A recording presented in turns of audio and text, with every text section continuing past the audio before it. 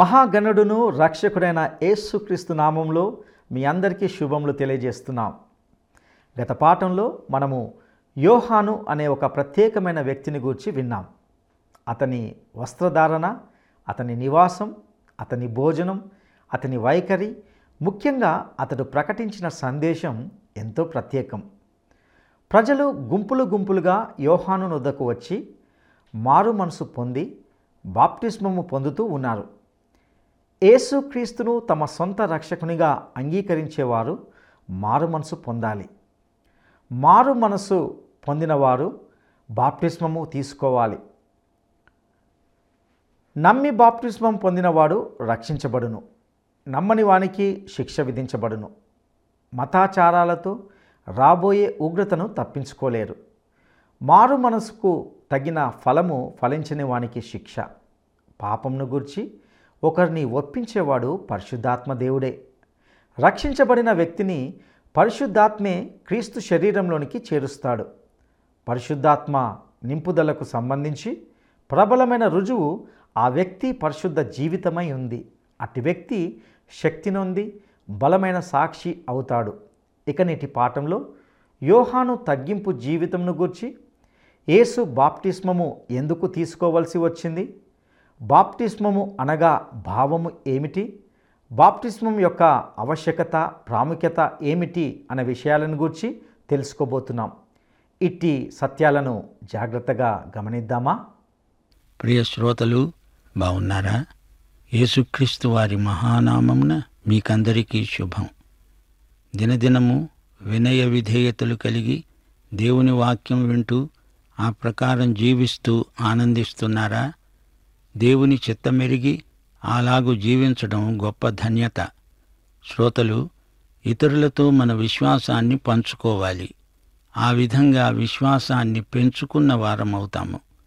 పుచ్చుకునేవానికంటే ఇచ్చేవానికి ఎక్కువ దీవెన. పౌలు ఫిలెమోనుకు ఉత్తరం రాస్తూ, ఇతరులు నీ విశ్వాసమందు పాలివారు అవడం వల్ల క్రీస్తునందలి నీ స్వాస్థ్యము యొక్క గొప్ప విలువ నీకు బోధపడుతుంది అన్నాడు. మనము ఇతరులకు చేసే ఉపకారము స్వేచ్ఛాపూర్వకమైనది. అది బలవంతం మీద జరిగేది కాదు. మత్తయి సువార్త 6వ అధ్యాయం 19 నుండి 24వ వచనం వరకు, భూమి మీద మీ కొరకు ధనం కూర్చుకొనవద్దు, పరలోకమందు ధనం కూర్చుకోండి. నీ ధనము ఎక్కడ ఉంటే అక్కడే నీ హృదయం ఉంటుంది. నీలోని వెలుగు చీకటి అవ్వకూడదు. ఎవడూ 2 యజమానులకు దాసుడై ఉండలేడు. దేవునికి సిరికి ఒకేసారి దాసులై ఉండడం పొసగదు. యేసు ఒక సందర్భంలో అన్నాడు, నీ ఆస్తిని అమ్మి బీదలకు ఇచ్చివెయ్యి. అది నీకు ఉన్నంతకాలము నీవు దాన్ని వెంబడిస్తావే కాని ప్రభువునైన నన్ను వెంబడించలేవు. మిగుల ఆస్తిగల వారికి మిగిలేది ఆశాభంగమే. ప్రియ శ్రోతలు, గత పాఠంలో బాప్తిస్మకుడైన యోహాను ప్రబోధాలను వినటానికి ప్రజలు గుంపులు గుంపులుగా వచ్చారని విన్నాము. ప్రజలు తమ పాపములు ఒప్పుకుంటూ యోర్దాను నదిలో అతని చేత బాప్తిస్మము పొందుతూ వచ్చారు. పాపములు ఒప్పుకొని పాపక్షమాపణ పొందినప్పుడు బాప్తిస్మం పొందాలి. అపొస్తల కార్యములు 2వ అధ్యాయం 38వ వచనంలో పేతురు ప్రసంగిస్తూ అన్నాడు, మీరు మారుమనస్సు పొంది పాపక్షమాపణ నిమిత్తము ప్రతివాడు యేసుక్రీస్తు నామమున బాప్తిస్మము పొందండి. పాపక్షమాపణ అనుభవం తరువాత యేసును స్వకీయ రక్షకుడుగా ఒప్పుకోవడం జరుగుతుంది. యేసు రక్తము ప్రతి పాపము నుండి మనలను శుద్ధి చేస్తుంది. బాప్తిస్మము అనేది మారుమనసు తరువాత ప్రభువును అంగీకరించిన వ్యక్తికి అవసరం. అది ప్రభువు ఆజ్ఞ. నమ్మి బాప్తిస్మము పొందినవాడు రక్షించబడతాడు, నమ్మని వానికి శిక్ష. మతాచారం వల్ల రాబోయే ఉగ్రతను తప్పించుకోలేరు. పాములాగా తప్పించుకొని పారిపోదామనుకుంటున్నారా సర్పసంతానమా అని యోహాను ప్రజలను గద్దిస్తున్నాడు. మారు మనస్సుకు తగిన ఫలం లేకపోతే దేవుడు తగిన చర్య తీసుకుంటాడని యోహాను ప్రబోధం. ఫలము అనేది ఆత్మ పంట. గలతీ పత్రిక 5వ అధ్యాయం 22వ వచనం, ఆత్మ ఫలమేమనగా ప్రేమ, సంతోషము, సమాధానము, దీర్ఘశాంతము, దయాళుత్వము, మంచితనము, విశ్వాసము, సాత్వికము, ఆశానిగ్రహము. అబ్రాహాముకు మీరు సంతానమా? భౌతికంగా మీరు అబ్రహాము పిల్లలైతే మీరిలా ఉన్నారేమిటి? కావాలంటే దేవుడు ఈ రాళ్ల నుండి అబ్రహాముకు సంతానాన్ని రప్పించగలడు. అంటే మీకంటే ఈ రాళ్ళు నయం. గొడ్డలి చెట్టు వేరున ఉంచబడింది. మంచి ఫలము ఫలించని ప్రతి చెట్టు నరకబడి అగ్నిలో పడవేయబడుతుంది. యోహానన్నాడు, నా వెనుక వచ్చేవాడు నాకంటే ప్రముఖుడు, శక్తిమంతుడు. ఆయన చెప్పులు మోయటానికి కూడా నాకు యోగ్యత లేదు. నా వెనుక వచ్చేవాడు పరిశుద్ధాత్మతో అగ్నితో మీకు బాప్తిస్మమిస్తాడు. అనగా పరిశుద్ధాత్మతో మిమ్మును నింపుతాడు. ఒక వ్యక్తి రక్షించబడ్డాడంటే అది పరిశుద్ధాత్మ కార్యమే. పాపమును గురించి ఒప్పించేవాడు పరిశుద్ధాత్మే. రక్షించబడిన వ్యక్తిని పరిశుద్ధాత్మే క్రీస్తు శరీరంలోకి చేరుస్తాడు. అప్పటి నుండి పరిశుద్ధాత్మ నింపుదల అనుభూతి పొందుతూ ఉంటాడు. పరిశుద్ధాత్మ నింపుదలకు గుర్తు ఆ వ్యక్తి పరిశుద్ధ జీవితమే. ప్రబలమైన రుజువు పరిశుద్ధ జీవితం. ఆ వ్యక్తి శక్తి నొందుతాడు, బలమైన సాక్షి అవుతాడు. ఆత్మ సంపాదనలో జయం సాధిస్తాడు. యోహాను ఏమంటున్నాడు? ఆయన చేట ఆయన చేతిలో ఉంది. ఆయన తన కళ్ళమును బాగా శుభ్రం చేసి గోధుమలను కొట్టులో పోసి ఆరని అగ్నితో పొట్టును కాల్చివేస్తాడు. గోధుమలను తూర్పారపడతాడు. పొట్టు ఎగిరిపోతుంది, చెదిరిపోతుంది. తాలుగింజలు ఎగిరిపోతాయి, గట్టి గింజలు మిగులుతాయి. దావీదు రాసిన మొదటి కీర్తన అంటోంది, దుష్టులు గాలి చెదరగొట్టే పొట్టులాగా ఉంటారు. మత్తయి సువార్త 3వ అధ్యాయం 13వ వచనం నుండి 17వ వచనం వరకు. ఆ సమయమున యోహాను చేత బాప్తిస్మము పొందటానికి యేసు గలిలయ నుండి యొర్దాను దగ్గర ఉన్న అతని వద్దకు వచ్చాడు. అందుకు యోహాను అన్నాడు, నేను నీచేత బాప్తిస్మము పొందవలసిన వాడనై ఉండగా నీవే నా వద్దకు వస్తున్నావా? యోహాను యేసును వారించాలని చూచాడు. యేసు అన్నాడు, ఇప్పటికి ఇలా కానియ్యి, నీతి యావత్తు ఇలాగు నెరవేర్చటము మనకు తగి ఉన్నది. యోహాను అలానే కానిచ్చాడు. యేసు బాప్తిస్మము పొందిన వెంటనే నీళ్లలో నుండి ఒడ్డుకు వచ్చాడు. ఇదిగో, ఆకాశము తెరువబడింది. దేవుని ఆత్మ పావురము వలె దిగి తన మీదికి రావడము చూచాడు. ఇదిగో, ఈయనే నా ప్రియకుమారుడు, ఈయన యందు నేను ఆనందిస్తున్నాను అని ఒక శబ్దము ఆకాశము నుండి వచ్చింది. శ్రోతలు, యేసు బాప్తిస్మము పొందవలసిన అవసరమేమిటి? ఆయన పాపికాడు, పరిశుద్ధుడు. మారుమనసు పొందాల్సిన పనేమిటి?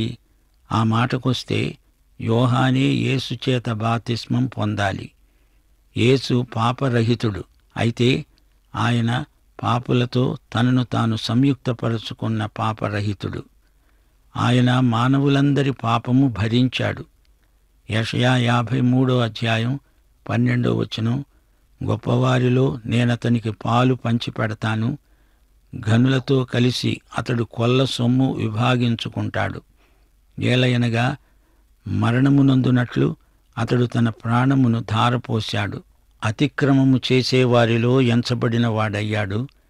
అనేకుల పాపములను భరిస్తూ తిరుగుబాటు చేసిన వారిని గూర్చి విజ్ఞాపనము చేశాడు. మానవుల పాపక్షమాపణకు యేసు చెల్లించిన వెల ఎంతో గొప్పది. అతిక్రమకారులలో ఒకడుగా ఆయన ఎంచబడ్డాడు. అందుకే ప్రభువు తాను స్వయంగా బాప్తిస్మం తీసుకున్నాడు. బాప్తిస్మము అనగా సమన్వయం, సంయుక్తత అనే అర్థం ఉంది. ఆయన ఆ విధంగా సంయుక్తతను కలిగించుకోకపోతే మనకు రక్షణ అనేదే ఉండేది కాదు. మరో కారణం, నీటి బాప్తిస్మం మరణానికి సాదృశ్యం. యేసు మరణమే ఒక గొప్ప బాప్తిస్మం. ఆయన రాజ్యంలో యేసు కుడివైపున ఒకరు, ఎడమవైపు మరొకరు కూర్చోవాలన్న ఆశను యాకోబు, యోహానులు వ్యక్తం చేసినప్పుడు యేసు ప్రభువు ఏమన్నాడు?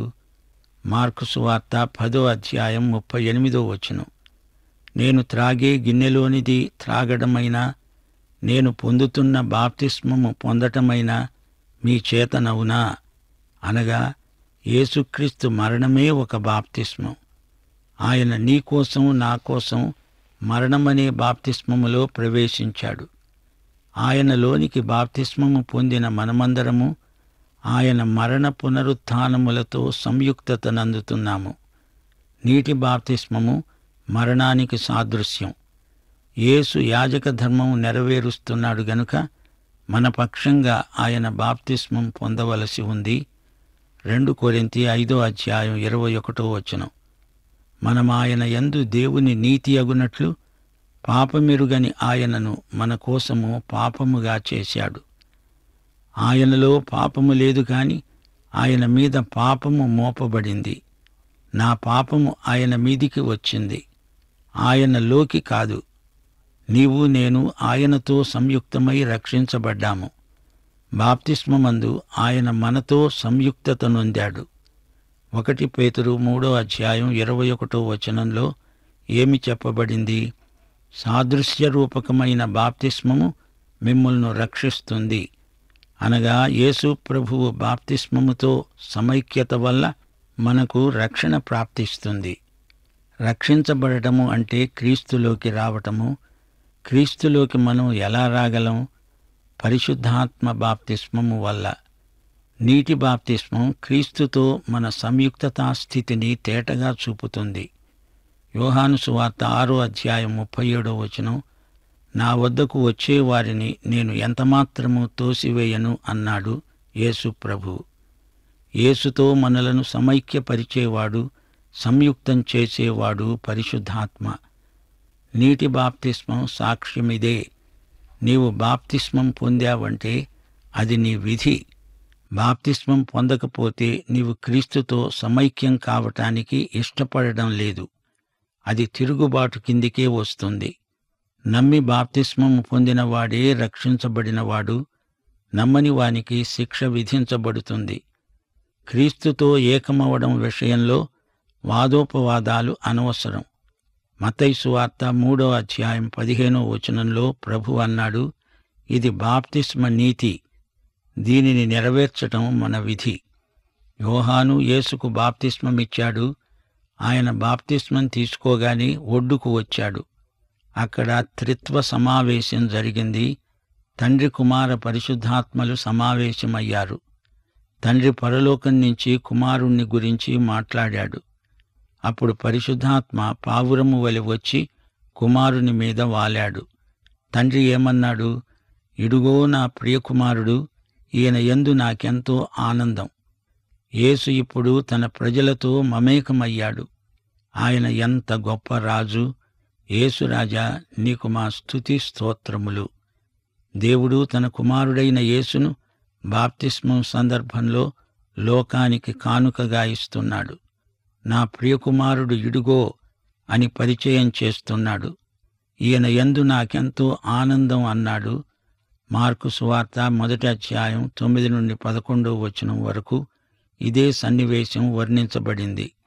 ఆ దినములలో యేసు గలిలయలోని నజరేతు నుండి వచ్చి యొర్దాను నదిలో యోహాను చేత బాప్తిస్మము పొందాడు. వెంటనే ఆయన నీళ్లలో నుంచి ఒడ్డుకు వస్తూ ఉండగా ఆకాశము చీల్చబడము, పరిశుద్ధాత్మ పావురము వలె తన మీదికి దిగిరావడము చూచాడు. దేవుడన్నాడు, నీవు నా ప్రియకుమారుడవు, నీయందు నేను ఆనందిస్తున్నాను అనే శబ్దము ఆకాశము నుండి వచ్చింది. అలాగే లూకాసు వార్త 3:21-22 ప్రజలందరూ బాప్తిస్మము పొందినప్పుడు యేసు కూడా బాప్తిస్మము పొంది ప్రార్థన చేస్తూ ఉండగా ఆకాశము తెరువబడి పరిశుద్ధాత్మ శరీరాకారముతో పావురము వలె ఆయన మీదికి దిగివచ్చాడు. అప్పుడు దేవుడన్నాడు, నీవు నా ప్రియకుమారుడవు, నీయందు నేను ఆనందిస్తున్నాను అని ఒక శబ్దము ఆకాశము నుండి వచ్చింది.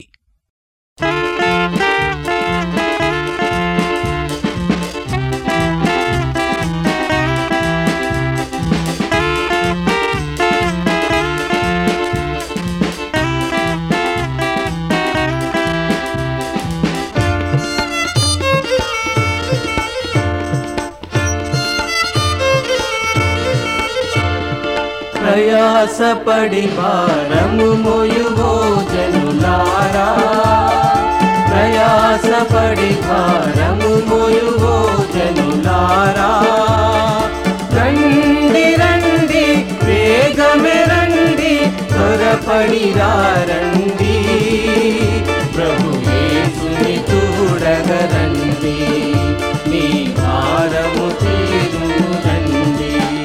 హల్లెలూయా హల్లెలూయా హల్లెలూయా హల్లెలూయా హల్లెలూయా హల్లెలూయా హల్లెలూయా హల్లెలూయా. ప్రయాసపడి భారము మోయువో జనులారా,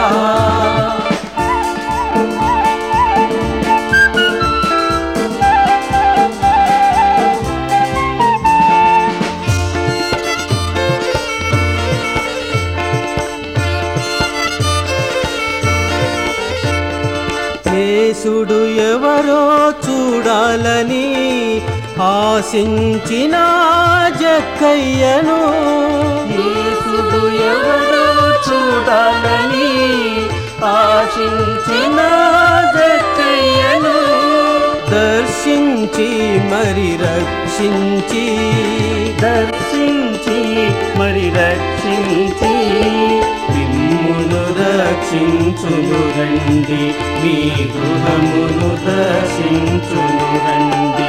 హల్లెలూయా హల్లెలూయా హల్లెలూయా హల్లెలూయా హల్లెలూయా హల్లెలూయా హల్లెలూయా హల్లెలూయా.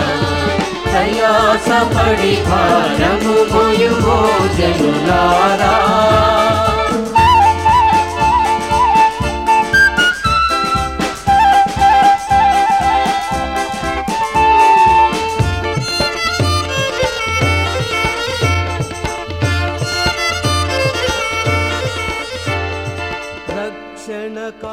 నజరేతులో యేసు తన బాల్యాన్ని గడిపాడు. తన 30వ ఏట బహిరంగ సేవ ప్రారంభించాడు. అందరూ యోహాను బోధ వినడానికి వస్తూ ఉంటే యేసు కూడా వెళ్ళాడు. తనకు బాప్తిస్మము ఇవ్వవలసిందని యోహానును అడిగాడు. నాకు నీవు బాప్తిస్మం ఇవ్వు అని యేసు అడిగితే యోహాను అభ్యంతరం చెప్పాడు. నేను నీ దగ్గర బాప్తిస్మం పొందవలసిన వాణ్ణి, నన్నెందుకు బాప్తిస్మం ఇవ్వమని అడుగుతున్నావు అన్నాడు యోహాను. యోహాను బాప్తిస్మానికి యేసు అతీతుడు. యోహాను బాప్తిస్మము మారు మనస్సుకు సంబంధించింది. పాపము విషయమై పశ్చాత్తప్తులైన వారికి యోహాను బాప్తిస్మం. యేసు పశ్చాత్తాపం చెందటమా? ఆయన పాపి కాడే. ఆయనలో ఏ పాపమూ లేదు, ఉండడానికి వీల్లేదు. ఆయన ఏ పాపమూ చెయ్యలేదు. అది అసాధ్యం, అనూహ్యం. హెబ్రీ పత్రిక 4వ అధ్యాయం 15వ వచనం, మన ప్రధాన యాజకుడు మన బలహీనతల యందు మనతో సహానుభవము లేనివాడు కాడుగాని సమస్త విషయములలో మనవలనే శోధించబడినా ఆయన పాపము లేనివాడుగా ఉన్నాడు. హెబ్రీ పత్రిక 7వ అధ్యాయం 26వ వచనం, పవిత్రుడు, నిర్దోషి, నిష్కల్మషుడు, పాపులలో చేరక ప్రత్యేకముగా ఉన్నవాడు, ఆకాశమండలము కంటే మిక్కిలి హెచ్చైనవాడు అయిన ఇట్టి ప్రధాన యాజకుడు మనకు సరిపోయినవాడు. దేవునికి స్తోత్రం. 1 యోహాను 3వ అధ్యాయం 5వ వచనం ఏమంటోంది? పాపములను తీసివేయడానికి ఆయన ప్రత్యక్షమయ్యాడు. ఆయన యందు పాపమేమీ లేదు. మరి యేసు ఎందుకు బాప్తిస్మము తీసుకున్నాడు? యాజకుడు తన ప్రజల పక్షాన బలులర్పిస్తాడు. మోషే, ఎజ్రా, దానియేలు తమ ప్రజలతో సంయుక్తపరచుకొని వారి పాపము తమ పాపమే అయినట్లు విజ్ఞాపన చేశారు. గాని యేసు అంతకంటే విశేషమైన కారణాన్ని చూపాడు. మత్తయి సువార్త 3వ అధ్యాయం 15వ వచనం, నీతి యావత్తు ఈలాగు నెరవేర్చడము మనకు తగి ఉన్నది. నీతిని నెరవేర్చాలి అని ప్రభువు అంటున్నాడంటే దీని భావమేమిటి? ధర్మశాస్త్రములో బాప్తిస్మ సంస్కారానికి సంబంధించిన ఆజ్ఞలేమీ లేవే. యేసు అంటున్న నీతి లేవీయ నీతి కాదు. యోహాను బోధ మారుమనసు బోధ. మారుమనసు పొందిన వారందరూ మెస్సియా రాకడ కోసమై నిరీక్షిస్తారు. మెస్సియా నీతిమంతుడు. ఆయన నీతి దేవుని బిడ్డల నీతి. పాపులను నీతిమంతులనుగా చేసేవాడు ఆయనే. అదే ఆయన నీతి. ఆయన పాపులతో తనను తాను సంయుక్తపరుచుకుంటున్నాడు. అందుకే యేసు యోహాను చేత బాప్తిస్మము పొందడము దేవుని చిత్తమై ఉన్నది. బాప్తిస్మమందు యేసుక్రీస్తు తన వారితో సంపూర్ణంగా సంయుక్తపరచబడుతున్నాడు. ఈ బాప్తిస్మమును పరలోక తండ్రి ఆమోదించాడు.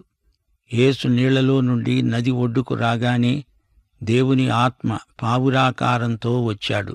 యేసు మీద వాలాడు.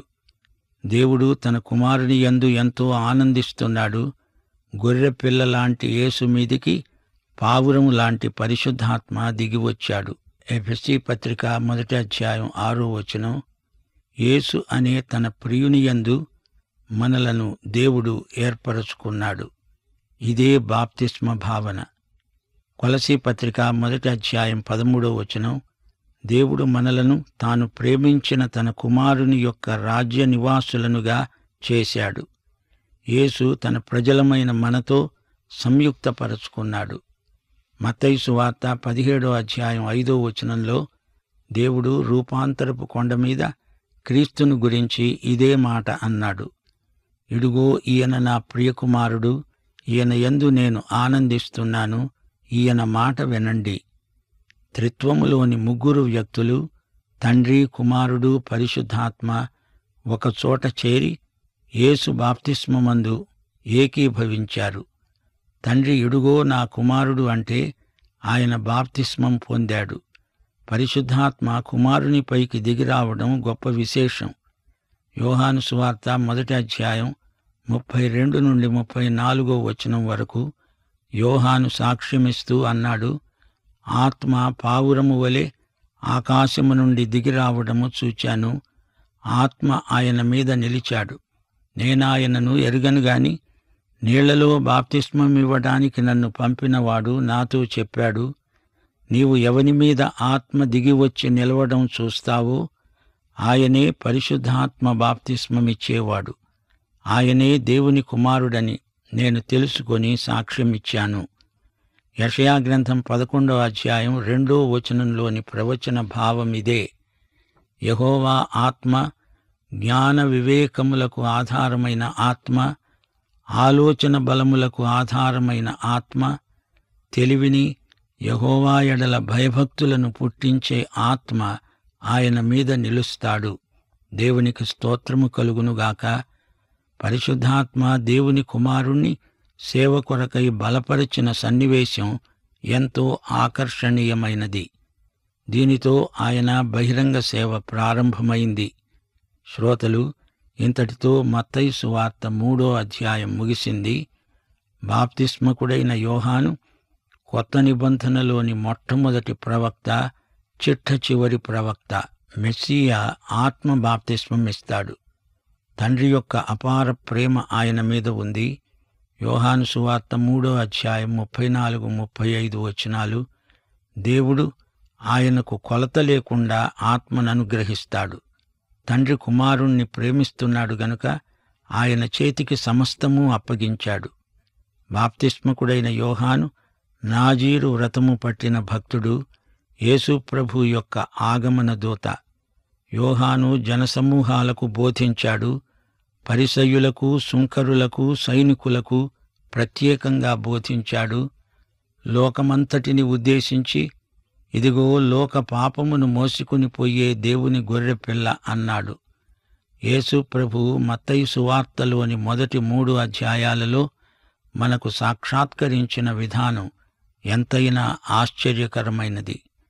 నజరేతు నుండి బెత్లెహేముకు, బెత్లెహేము నుండి ఈజిప్టుకు, ఈజిప్టు నుండి నజరేతుకు, నజరేతు నుండి యొర్దాను నదీ తీరానికి ప్రయాణం చేశాడు.